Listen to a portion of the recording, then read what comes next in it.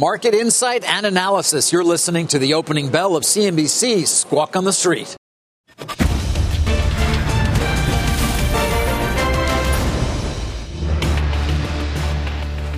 Good Friday morning. Welcome to Squawk on the Street. I'm Carl Quintanilla with Jim Cramer and David Faber. Futures up on that better than expected jobs number for February, 379,000.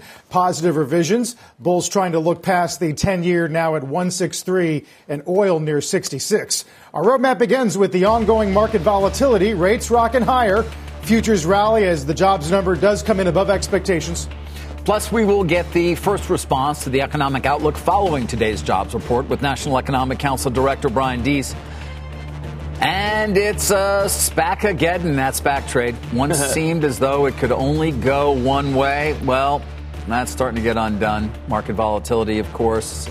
Jim's talked about it. Growth stocks, story stocks, not quite what people are interested in, at least on the investing side right now, Carl, as we watch interest rates move higher. Yeah, which Jim was just talking about with Joe a moment ago. Jim, I guess the working theory is that we're taking this in stride because we are so oversold? Yeah, look, I mean, I think that we came in this today betting that there would be a number that was really much too strong. And that's why we, after Chairman Powell said some benign things, that's why we sold off. So you get the number. It's kind of predicted by what happened in the afternoon. So you get a little lift because we just yesterday's last 3 hours really, I think, were 3 hours that drove people out of the market. I was doing Stages of Grief yesterday on the show, David. I've got to tell you, there's still a lot of people in denial. There's still not a lot of there's some people bargaining acceptance. No, very few people are accepting, particularly on the story stocks, David. You know, when I say story, I'm talking about 2040, 2035. Companies that have just the Joan Didion. It's Joan the Didion, year of magical thinking for some of these. Yes, it is. Although, yeah, I mean, 26 seems to be that key year that we've pointed to so often in so many of the presentations that come along with SPACs, which we'll talk about in a bit. But for any number of other companies, there is a very high multiple being applied to out-year revenues and potential EBITDA and or free cash flow. That has been discounted back and brought joy to the bulls for some time in a very low-rate environment, and that's sort of turned on its head in the last couple of weeks. The margin figures are the highest they've been in 7 years. And then I'm told that they don't reflect, you'll love this one, David, loans against houses. The margin numbers don't reflect loans against houses. In other words, not your mortgage, but you're taking an additional loan out on the equity in your home to put into the stock market. And they're hoping that they get the stimulus money. Maybe they can pay down some of that debt. This is absurd. But, you know, there are a lot of people, David, who think that, as we heard many times last year, stocks only go up. Carl, yesterday afternoon, we saw a give up in a lot of names. But when you look at other periods of inflation scares, people are very upset. Stocks are down 20%, 25%, 30 to 40% is where they go. But they do tend to have a bounce, and then they go. So you have a bounce. If you're really bearish, take advantage of this. But I don't trust this market because what I saw yesterday was a sense that a lot of the big popular favorite tech stocks and SPAC stocks that we talk about, Carl, they're poison. And you can't just unpoison the well in one session. Carl, there's just a lot of stocks. You know, Virgin Galactic, the sellers. Costco, I haven't think Costco's going to bounce today because enough already. But, you know, you have people nitpicking in Costco, which had an amazing number. But we really have are sellers because they need the money. And, Carl, these people who need the money, and I'm not saying they're Wall Street Bets or Robinhood or whatever, but they're not used to needing the money. They bought on margin. They bought calls. Right. This is it. And stocks go down. I mean, stocks. Yep. We're going to but there's a bunch of price target cuts on Costco this morning. We'll talk about Chamath's selling of Virgin Galactic. But, Jim, our SPAC 50 index is now red for the year. The Goldman basket of non-profitable tech is down 23 from the high. And now this downgrade of Nikola, although J.P. Morgan says they're still bullish on the long-term story, they think is largely about the change in sentiment that you're referring to. Right. The fact that they were long Nikola, David, you and I were discussing Nikola yesterday. Yeah. So they liked, I guess they love a truck that moves down a hill. I mean, I'm not sure. Oh, yeah. Oh, come on. Don't say it was still the benchmark. What are you taking issue with that for? So it wasn't under its own power. It was a little great. It just... Well, QuantumScape's They never said it was under its own power. They didn't tell you. Well, Nikola, listen, it was a year ago, by the way, that I had Ubben and Trevor Milton at the New York Stock Exchange. Last in-person interview that I did. Well, a year ago yesterday. That was a combative session. It was somewhat combative. Yeah. It was the early days. Who knew? I mean, I was just starting to really learn about SPACs in a more detailed way. Well, and by the way, we're going to talk a great deal about them in the next block. So, well, I was going back and forth with Leslie Pickers. Did such a good job this morning. Yes. We were discussing the trading cards.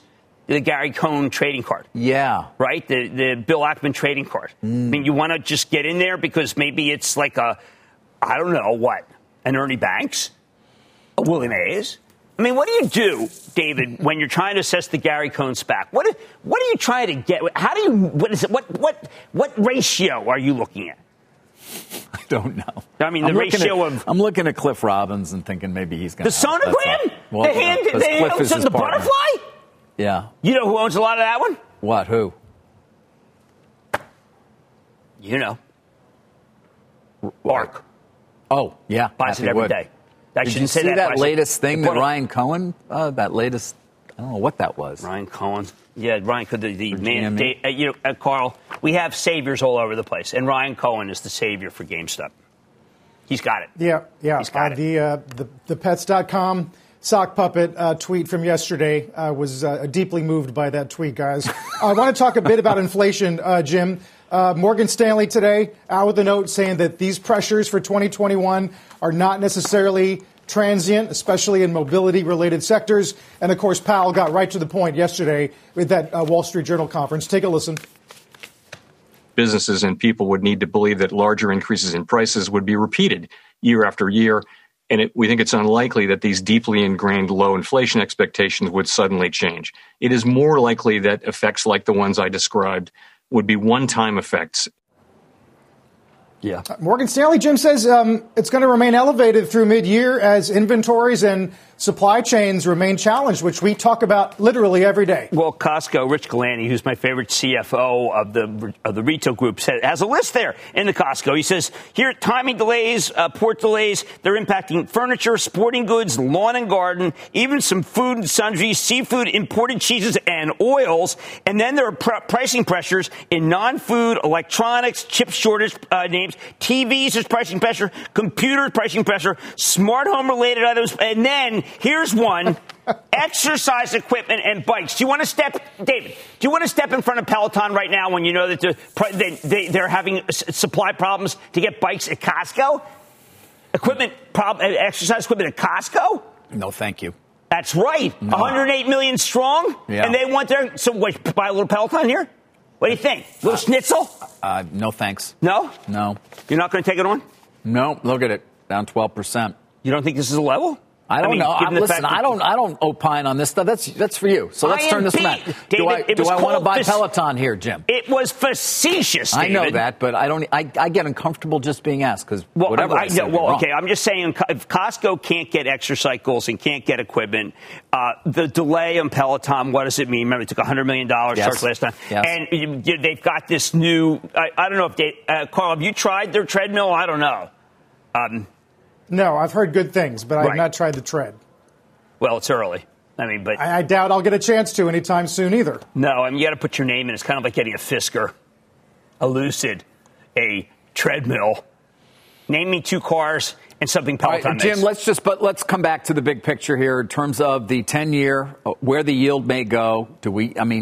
People are actually starting to talk about 2%. What happens to these growth names if you continue to see the trajectory with prices obviously down, yield up on the 10-year? Right now they're benign, right? They're benign today. But I read a piece that reminded me of when in the 90s, the supply that's going to hit the market next week. How's the market going to handle the supply? You're talking about the bond market Yes. now, because, of course, if we get the $1.9 trillion, which looks likely, the Treasury is going to be selling bonds, a lot of bonds. We're going to be, it's deficit spending, as we know. And there is a question, like, where does the additional supply come from? Unless the Fed's just going to scoop it all up, which doesn't appear, but not clear that's the case. No, it's not. But, David, I look at the supply problem. It is a problem. So we're going to have some auctions that go off the rails? Yes. And what's that going to do to the market? Well, rates are going to go a little higher. Mm-hmm. It still hasn't hurt the housing market, though. We got to point that out. No, I mean, it doesn't initially. You look at a longer term of Carl, right, of the 30-year, and it's still pretty low, even though it's moved up. But absolutely. But have you seen the numbers, Carl, that Phil LeBeau's got out on the price of autos? I mean, Phil obviously is just well ahead on the of everybody. input. Yeah. Not good. Yeah, they're having to pay more for components, and that's going to feed right to us. Yep, and we need, David scoffs at it, but we need a $50 billion 50-year bond to build. I actually talked with some of the larger CEOs and chips. They all know that we need a government. We need it like a Manhattan Project. We're going to need a bigger bond. All right. One of my favorite movies. What can I tell you? It is. Yeah. The best. I always thought you were Quint. Although, Jim, on the flip side, Goldman does take Fifth Third to conviction by today, saying that the reaction to higher rates, especially at the short end, is going to be a lot quicker this time. Well, look, these banks are flying. I mean, I saw just J.P. Morgan up 2 points even before the number. People have decided that this is the way to play it, and they decided that you got to play it with Exxon, and it doesn't matter. I mean, Fifth Third's a very good bank. I remember when I first heard it when I was at Goldman, and I called it Third Fifth. And the guy said, no, it's Fifth Third. I said, well, why would they put Fifth before Third? David, it's a quandary. It's a conundrum. It's a very good bank. Yes, as we take a look at the overall, the bigger banks as well. But I did not see Fifth Third shares up over 53%. It's been a good place to be. Will that continue to be the case as we start to... How about Key? I don't know you got a slight Key? Well, Key's only up 23. The one that is the best, I think, is First Horizon, because Brian Jordan has done a great job, up 27%, 3.6% yield, and you get the best areas of the country. You get Tennessee, which is booming. Yes. Why? Because, Carl, their taxes are somewhat better than ours. You get to keep a considerably more of your paycheck. Now, we're still working. When we look at our paycheck, it's like, It's not a paycheck. It's soon, if politicians get with them, it'll be a stipend. That's what I call it. You'll be given a stipend. You'll be all right. So you're a rich guy, and that's what you say? No, that's what people are going to say on Twitter. You know that? As soon as you say that, you make... I know. I mean, Once you get past 52, 53, 54% of your income, I don't know.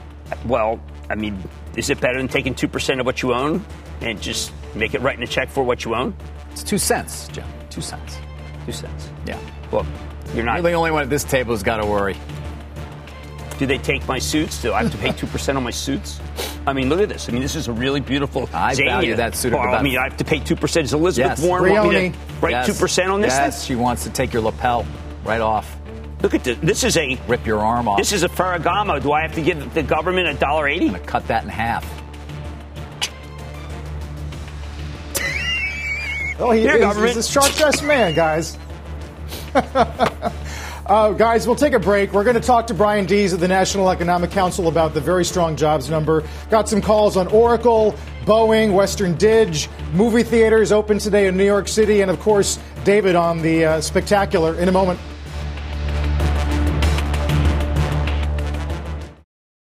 Last block we were talking about SPACs, as we have now for many, many months, for good reason. They are a focus of this market, certainly a focus of the capital markets, and they have been enormously profitable for many of the investment banks, for many traders and investors out there.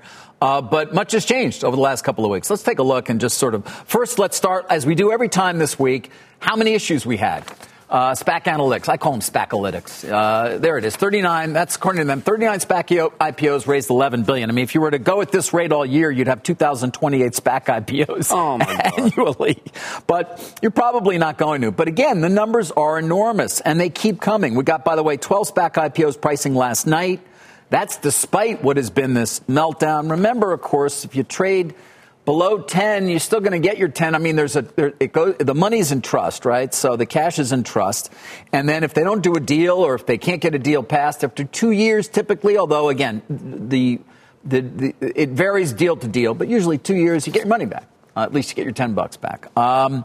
But as Jim was saying, Carl's talking about, we've watched some of these names go below 10. We can take a look at our indexes that we put together, of course, the post-deal, the pre-deal and the after-announced deal. But there's the CNBC SPAC 50. That puts it in some perspective for you. We got the other one as well. And then I want to get to just some of the names overall. There's when they've announced the deal but haven't de-SPAC, right? Mm-hmm. But then we got the families. We got the 5 families of SPACs. Families. You got Chamath, you got Michael Klein at Churchill, you got Gores, Foley, and Betsy Cohen. I went with 5 families. There's some of the names. There's Chamath, okay? So Virgin Galactic been very strong. He sold, $250 million worth of stock last night? Yeah. Open Door has been quite good. There's Clover. Not good at all. Those have all de-SPACed. Then you've got the other 2. Still well above 10, at least, to take a quick look. Let's move on to Michael Klein and his various SPACs. The Churchill SPACs, right? There they are. Not as good.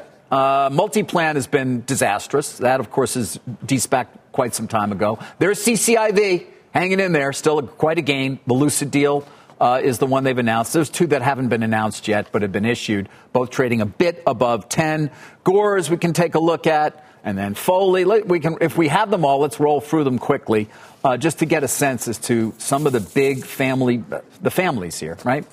That gives, look at that. 885, 1015, and then Foley Transamine. You get the point, guys. Other than a handful, and Transamine too, that was PaySafe, I think, right? Yeah, that was PaySafe, BFT. That's still been doing well. And then Betsy Cohen also. A lot of stuff trading, Jim, near 10. Yeah. And it will be interesting. Some even falling below that. I've got a smart windows company, CFII, guys, $9. And they want to get their deal done. Do you vote yes for the deal, but then redeem because you can get your $10, even though you voted in favor of the deal? There's going to be some interesting things going on here as we watch these things pass below the $10 in trust value and see what they choose to do. Yeah, and I think that, David, one of the things that we have to point out is you take something like Lucid, which is Churchill 4. Yes. We can look at the price and we can say, wow, okay, you're okay. But how about the people who paid $50 because they heard the rumor that it was going to be with Lucid? I mean, look at the money that was lost if you came in thinking that this was going to be the big win. And that's where I think the pain has really been clustered. Without a doubt. There was so much speculation in the name. We talked about it, and, man, it got nasty out there. And when they announced the deal, it was when it was the time to sell because we learned there would be 1.6 billion shares outstanding. Enormous deal, big pipe, great names.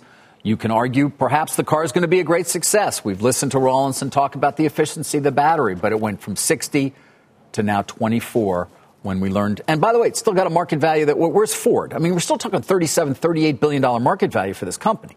Well, then, David, why shouldn't there be 2,000? I mean, what's keeping it so that there aren't 20 every day? That's the thing. The thing is, the money goes into trust, right? So conceivably after a couple of years, you may get it back. Or, as I said, now they have also cash minimum levels. Again, it varies deal to deal, but you can actually vote in favor of a deal, but they'll still try to redeem. Then the pipe comes in to fill that in. You can get your $10 back if it's trading below that. So there's an arbitrage there. There's a lot of different things. We're still learning. This is still a relatively new. It's been around for a long time, but somewhat new product. All right, so Clover Health, which has been the subject of a brutal short report. Yes. You own that. Why not buy it at 7? Now listen, I put it up there because it's de-SPACed. It's its own public company. I'm sorry, it's de-SPACed. Right, but it still has some of the same shareholders. Right. So, yeah, that's de-SPACed, Jim, as has Multiplan. Right, that's just a company. Right. And we're going to have an awful lot of them, Carl, an awful lot of these companies out there that we may follow, that we're excited about sometimes. I mean, EV and battery technology. Did you see the EV index? The EV index that Smart Windows. There are not a lot of them doing that well. No. Isn't that funny? Yeah. There's 17 charging station companies. Is that all? Just 17? All right, let me say 23. Okay, good. Wait a second. There's one called Tuscan Holdings. I mean, maybe that's like do you think that's like Venice? No. Under the Tuscan Sun. Lords. I'd like to be under that sun. It's under the Tuscan Sun Holdings. I'm making fun of that. I love Tuscan. Reddit bets, Tuscan, you're fabulous. I actually own a farm. okay, in Tuscany. So I like Tuscany. It's true. It's and true. Churchill guys. Churchill was amazing. David denigrated Churchill after he killed Lucid. I am for Churchill. I don't think we need to be this defensive, but okay, we got that. We've made our way through a Jaws reference and a Godfather reference. It's only 9:22. Brian Deese of the NEC on the jobs number in a moment.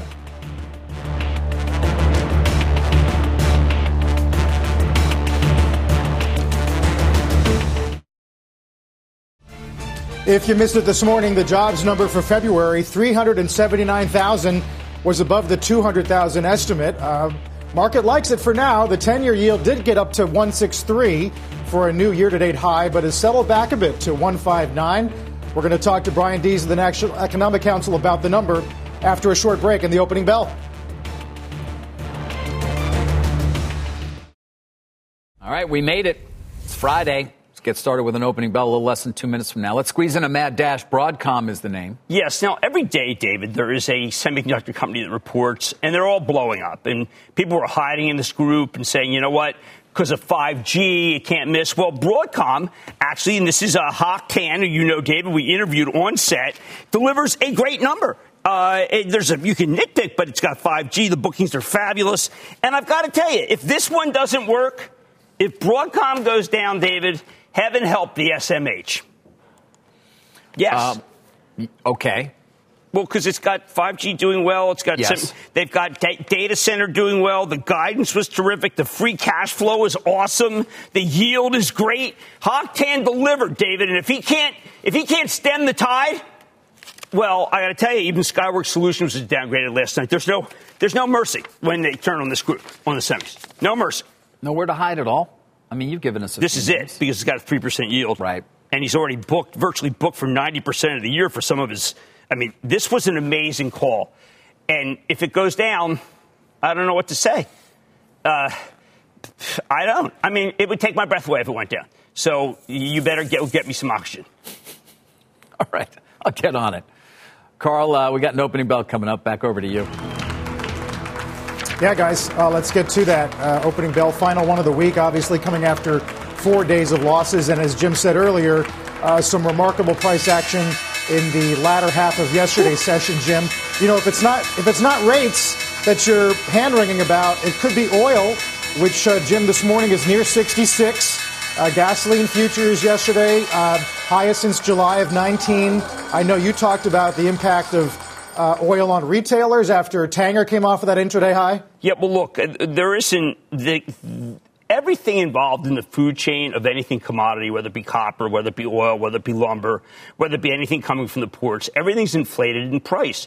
And I know Jay Powell may think it's transient. It's entirely possible because Janet Yellen bet that the strength in the economy in 2015 would not be transient. It turned out it would be, and oil was what plummeted. But one of the things that's happened in this market, Carl, is that whenever you have a stock that has been a rocket, and I'm not talking about Virgin Galactic, but let's say the cruise ship CEOs are not done. Norwegian Cruise, Frank Del Rio, he's pricing 40, how many did they finally end up doing? $29.85. Let's watch Norwegian Cruise because they sold more than 40 million shares. Why? Because they're not cruising yet. And so they need the capital, and this one already has a pretty good balance sheet, 47 million shares. I don't know, Carl, that's going to be the tail of the tape because if that deal fails and people don't make money on it, we've got a new market because a lot of these have worked, including the Royal Caribbean. Ooh, yeah, now you're under the Royal Caribbean. I saw that this morning, Jim. Ooh. That's 15% of the shares out, that new offer, and Norwegian's down about 8%. Jim, we'll see how the market responds. You know, thinking of travel-related names that people are trying to hop on board the train, this Canaccord upgraded Boeing today. They go to buy 275. On the MAX outlook, they think they can work down their inventory of MAXes by late 22. I think they can. I mean, we saw United come in with some extra, and they said that the wide-body problem is stabilizing. Obviously, travel and leisure, it is direct play. Boeing is borrowing more money. David, they could have easily done equity, but they're going to the bond market, and I think they're going to get a good rate. Yeah, why would they do that? What, am I, the CFO? I sometimes you play a CFO on TV. Well, I've talked to the CFO many times about not issuing stock. Well, I guess they chose to take your advice and they didn't issue stock. I mean, no, they're a very well-run company. We're going to anniversary the $26 billion, the famous $26 billion debt offering. Saved the market, David. It was a Sunday night deal. You were probably watching. Well, there's no sports. What do you mean? I broke that deal. That was my story. You broke the first one to talk about $26 billion. You broke the deal? Yes. I stand corrected. Yes, you do. There's not much I've broken this year. I haven't fixed anything. Well, that's not bad. Yeah. But remember, Boeing is this is my favorite line on the Boeing is that improved outlook for travel and airline recovery. And I think that's true. That's one of the reasons why my friend Stephanie Link pushed this morning Alphabet, Google. I've been seeing travel ads for the first time, Carl, because people do want to go somewhere. And if you're going to open up states, then you're going to go places. And I think that it's so easy to buy Alphabet here. I mean, because FANG is so hated. And I think it's easy to buy Boeing because it's still down substantially. So I say 2 thumbs up. Yeah. As Gottlieb said this morning, guys, 16% of the population now has one dose, 8% fully vaccinated. We mentioned earlier, Jim, movie theaters in New York City are going to open today. Liam Neeson is going to be greeting moviegoers on the Upper West Side for those who are willing to. Where's that going to be? He has a particular set of skills that's a nightmare for the Bears. She's been taken. But keep your eye on IMAX, Jim. Even though it was a slightly wider than expected loss, shares doing okay. AMC not really reflecting much, but it's going to be an interesting fight. You know, David, at the same time we're watching movie theaters, WandaVision's premiere last night on Disney Plus crashed the system again. Wow. Jeez. And by the way, you know, Jim talks about no place to hide. Well, I'll tell you, Fox, Viacom, Discovery, to a lesser extent, Disney, at least recently, that's been a place to hide. No, it has been. I mean, Discovery is, I got to mention it again, because it's just, it's up 112% this year. David did an interview 112%. where John Viacom Malone up only 95% this year. John Malone is so smart, because I looked at Discovery, and it was at 27 when he said you have to buy it. Yeah, I mean, it's true. He is incredibly smart. He's a bull long term. He owns a lot of the company.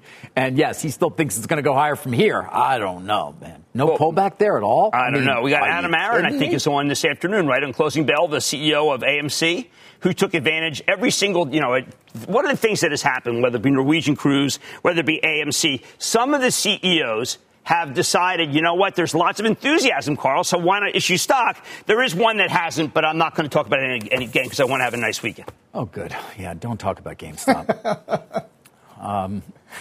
Real quick, Carl, let me just finish up. CoreLogic, CoStar says, see you later. Very odd behavior to a certain extent. They cite interest rates in saying they abandoned their bid for the company. Interest rates moving up. Now is not the time for us to aggressively buy into the residential mortgage market. Been following that, as people know, for some time. That stock is benefiting from it. CoreLogic is obviously lower. It's been a weird one. They had 4 chances. They were asked for their best and final during it. They never came with it. Then they decided to come once the deal was announced with the $80 a share. Anyway, you won't hear that name from me for some time, Carl. Back to you. Okay. Let's get to the jobs number. Of course, as we said earlier, 379,000 added last month. Unemployment down to 6.2. With us this morning, first on CNBC, the White House National Economic Council Director, Brian Deese. Brian, welcome back. Happy Friday. Happy Friday to you guys. I assume it's a number that you guys are definitely applauding today, and I'm guessing it could have been even better if the weather hadn't brought construction down about 61. Well, look, we're always happy to see positive jobs numbers, but what you also see in this report is that we've got a long way to go. We're still down 9.5 million jobs since the pandemic began, and that's a bigger job hole than at any time during the Great Recession. And we saw some encouraging signs in leisure and hospitality in February. We also saw some real concerning signs as well. You saw 70,000 state and local educators laid off in February. So we got a long way to go in this recovery, and that's part of the reason why we are going to be focusing on trying to get the rescue plan passed through Congress this weekend. I was going to say, is that another way of bolstering support for the package? I noticed Gary Cohn this morning said the economy is showing recovery. Consumers are returning. The risk now, he says, is misdirected stimulus. You obviously disagree. Look, we look at a 9.5 million jobs down. And at the pace that we've seen over the last couple of months, it would take years and years to get back just to the pre-pandemic level. And, of course, that's not where we want to get. We want to get back to trend growth. So we have a long way to go here. And we also have to recognize that the unevenness of this crisis persists. Black unemployment is almost 10%. And, again, we see that we made no progress on long-term unemployment here. So while we're always encouraged to see positive things moving in a positive direction, we have a long way to go. And we also know that the kind of fiscal policy action that we're looking at in the rescue plan would really help to accelerate things across the board, whether that's at the state and local level or helping families on their balance sheets. Well, let's talk about across the board. And I do point out that the black unemployment 9.9, that's just way too high. Hispanic 8.5. But you're sending a package of $1,400 pretty much to everybody at a certain, really at a certain income. Wouldn't you rather see that go disproportionately to the people who are unemployed? Well, let's talk about what's in this plan. First of all, it extends and expands unemployment insurance for the millions of Americans. And as you say, the measured unemployment rate for blacks and Hispanics is what you cited. But most economists agree that actually, if you look at the actual unemployment rate, it's probably more like 8 to 9% nationwide. And those numbers for blacks and Hispanics are well into the double digits. So this plan would provide direct assistance to them. It would provide direct assistance to those who are hungry with food assistance. It would provide support to help avoid evictions for those people who are in a lot of trouble and facing the prospect of being kicked out of their homes. So it would do all of those things. And in addition to that, it would provide direct payments to families making up to $150,000, singles up to $75,000. We think that's an appropriate thing to do given the degree to which this crisis has actually put working families at a disadvantage. We think that providing that support right now would help bolster and help provide a bridge to when we actually can see real durable signs of recovery. Well, Brent, some of the numbers that I see, I own a couple of restaurants, but I was looking at 150,000 restaurants have closed through no fault, obviously, of their own. It's because of the pandemic. They hire a lot of people. But what incentive are you giving people to reopen? And I'm not just talking PPP, but these are permanently closed unless you do something because the incentives just aren't there to reopen. Look, it's a devastating problem we have across the nation. 400,000 small businesses have closed permanently. Many of them are facing real challenges. So what we want to do is we want to provide a bridge. And as you say, the PPP program really does provide a bridge. We're targeting those resources at the smallest firms, typically those with less than 20 employees that are disproportionately negatively hit. But we also want to start to provide some growth capital. So one of the things in this rescue plan is a small business opportunity fund would work with states to provide growth capital to companies so they can start to take advantage of parts of the economy where they're seeing that growth and actually build as well. So this is about both a bridge, but also how we start to help those smallest firms, many of whom are in the restaurant hospitality sector, as we start to come back. So that's part of the rescue plan, too. When you talk about a bridge to durable signs of recovery, give me what will be those signs of recovery and tell me when your expectations are that we'll actually start to see them.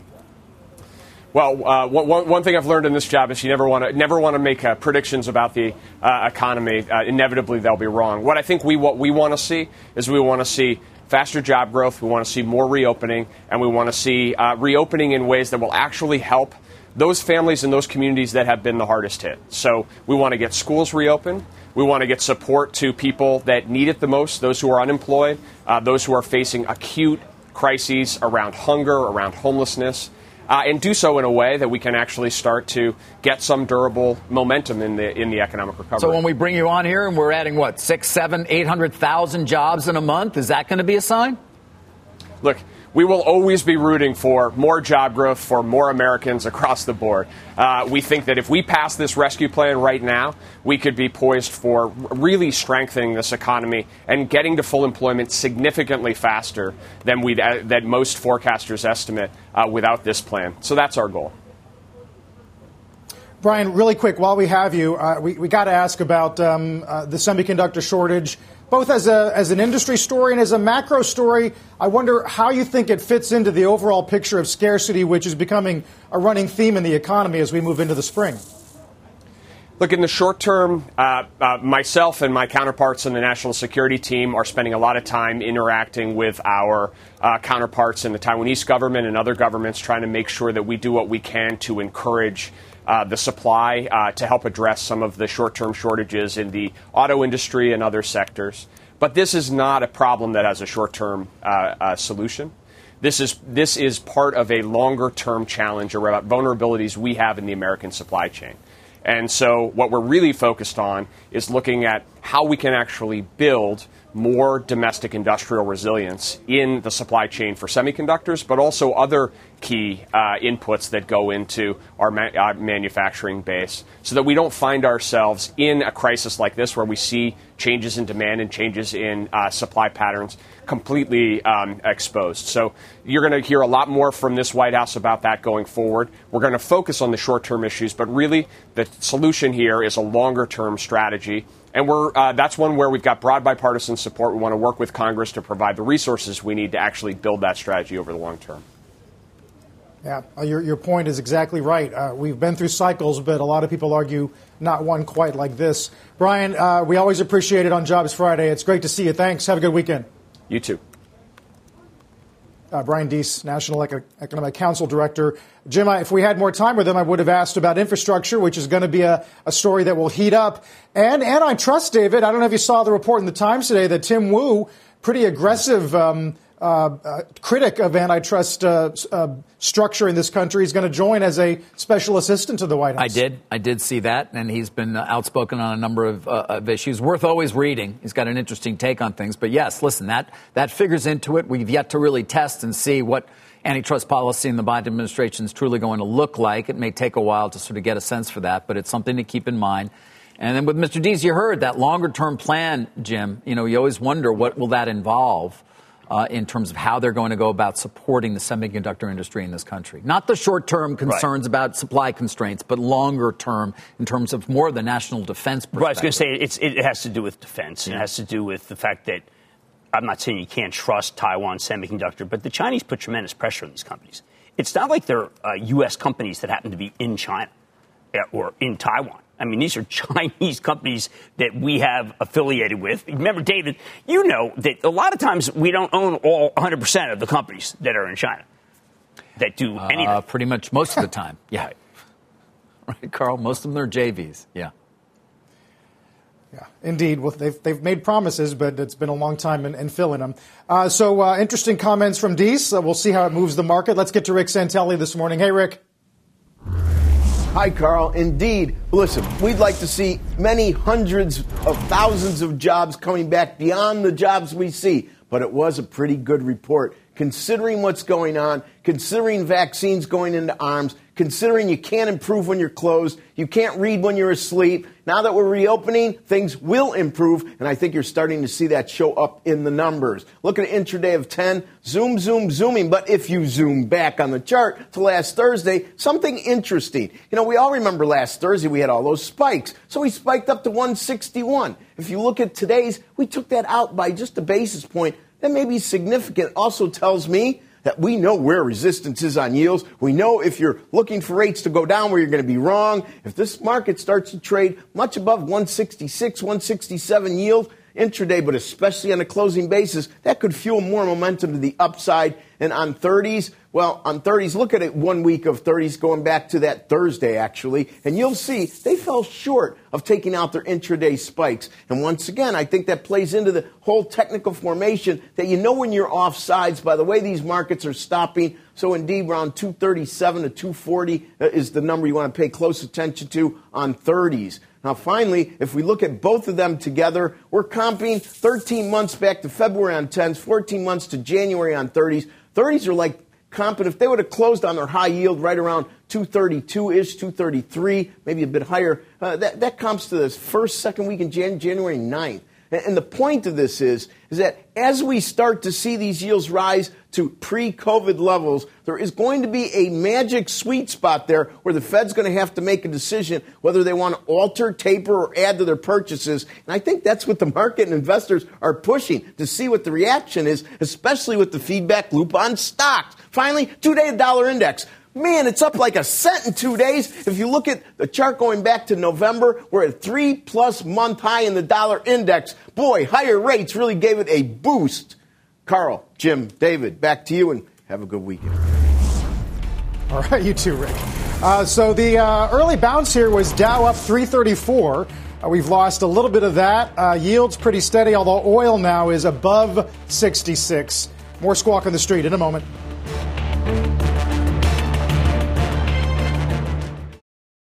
Twitter reportedly testing an undo send feature. Mashable is citing an app researcher and tipster who says the feature is said to work like this. Once you hit send on a tweet, a short timer begins, and you will be allowed 5 to 6 seconds to hit undo. CEO Jack Dorsey had previously ruled out the idea of a strict edit button. Speaking of edits or undos, by the way, guys, we mentioned Ryan Cohen's ice cream tweet from a few days ago. The latest, of course, harkens back to the Pets.com era. I guess, Jim, on the Twitter front, this would be easier than simply hitting delete and having to start the whole thing over again. Yeah, I mean, look, those of us who like Twitter, and particularly I'm complimented quite often in Twitter, and then there's some backhanded compliments. Sometimes you want to, let's say, get right at it, and you need this. And Twitter needs to be kinder. Maybe this is going to help it be kinder. They're doing well on ads, but this stock's been shelled. I mean, not as badly as some of the other stocks, including one I want to talk about when I do stop trading, but holy cow, these stocks are just toxic right now. And Square, which was bought very heavily by a particular fund that a lot of people are short, did that deal yesterday that a lot of people are still scratching their heads. The title deal? The title deal. Yeah. And you were referring to ARK, of course, right, being a buyer there. You keep picking on them. Go ahead. I'm not picking on them at all. She's had the best performance of any money manager, period, over the last 5 years. I know, but they're shooting against that fund. They are. Well, it's also, we were talking, it can be used as a hedge. You short that as a hedge on your, a lot of other things. Well, look, you get interest rates down, and you're going to get crushed on that hedge. ARK, we're talking about here, ARK, by the way, not if Square. you get interest rates down, Carl, ARK is the one you want to own because it's all the stocks that have great stories in the out years. But as long as interest rates remain looking like they're going to go higher, you don't want story stocks. You want, you want Parker Hannifin, Ingersoll Rand. You want industrials. Yep. That move to cyclicals, epicenter stocks, as Tom Lee calls them. Well, I like that. It's pretty interesting. Tesla's not in the epicenter. Speaking of which, NASDAQ has gone a bit red here, down 8 points. We're back in a moment.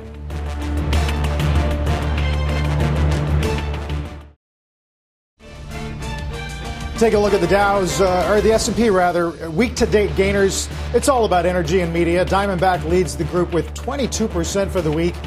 David mentioned some of the media names like Fox and Discovery, but Occidental and Marathon in there as well. More Squawk on the Street continues in a moment.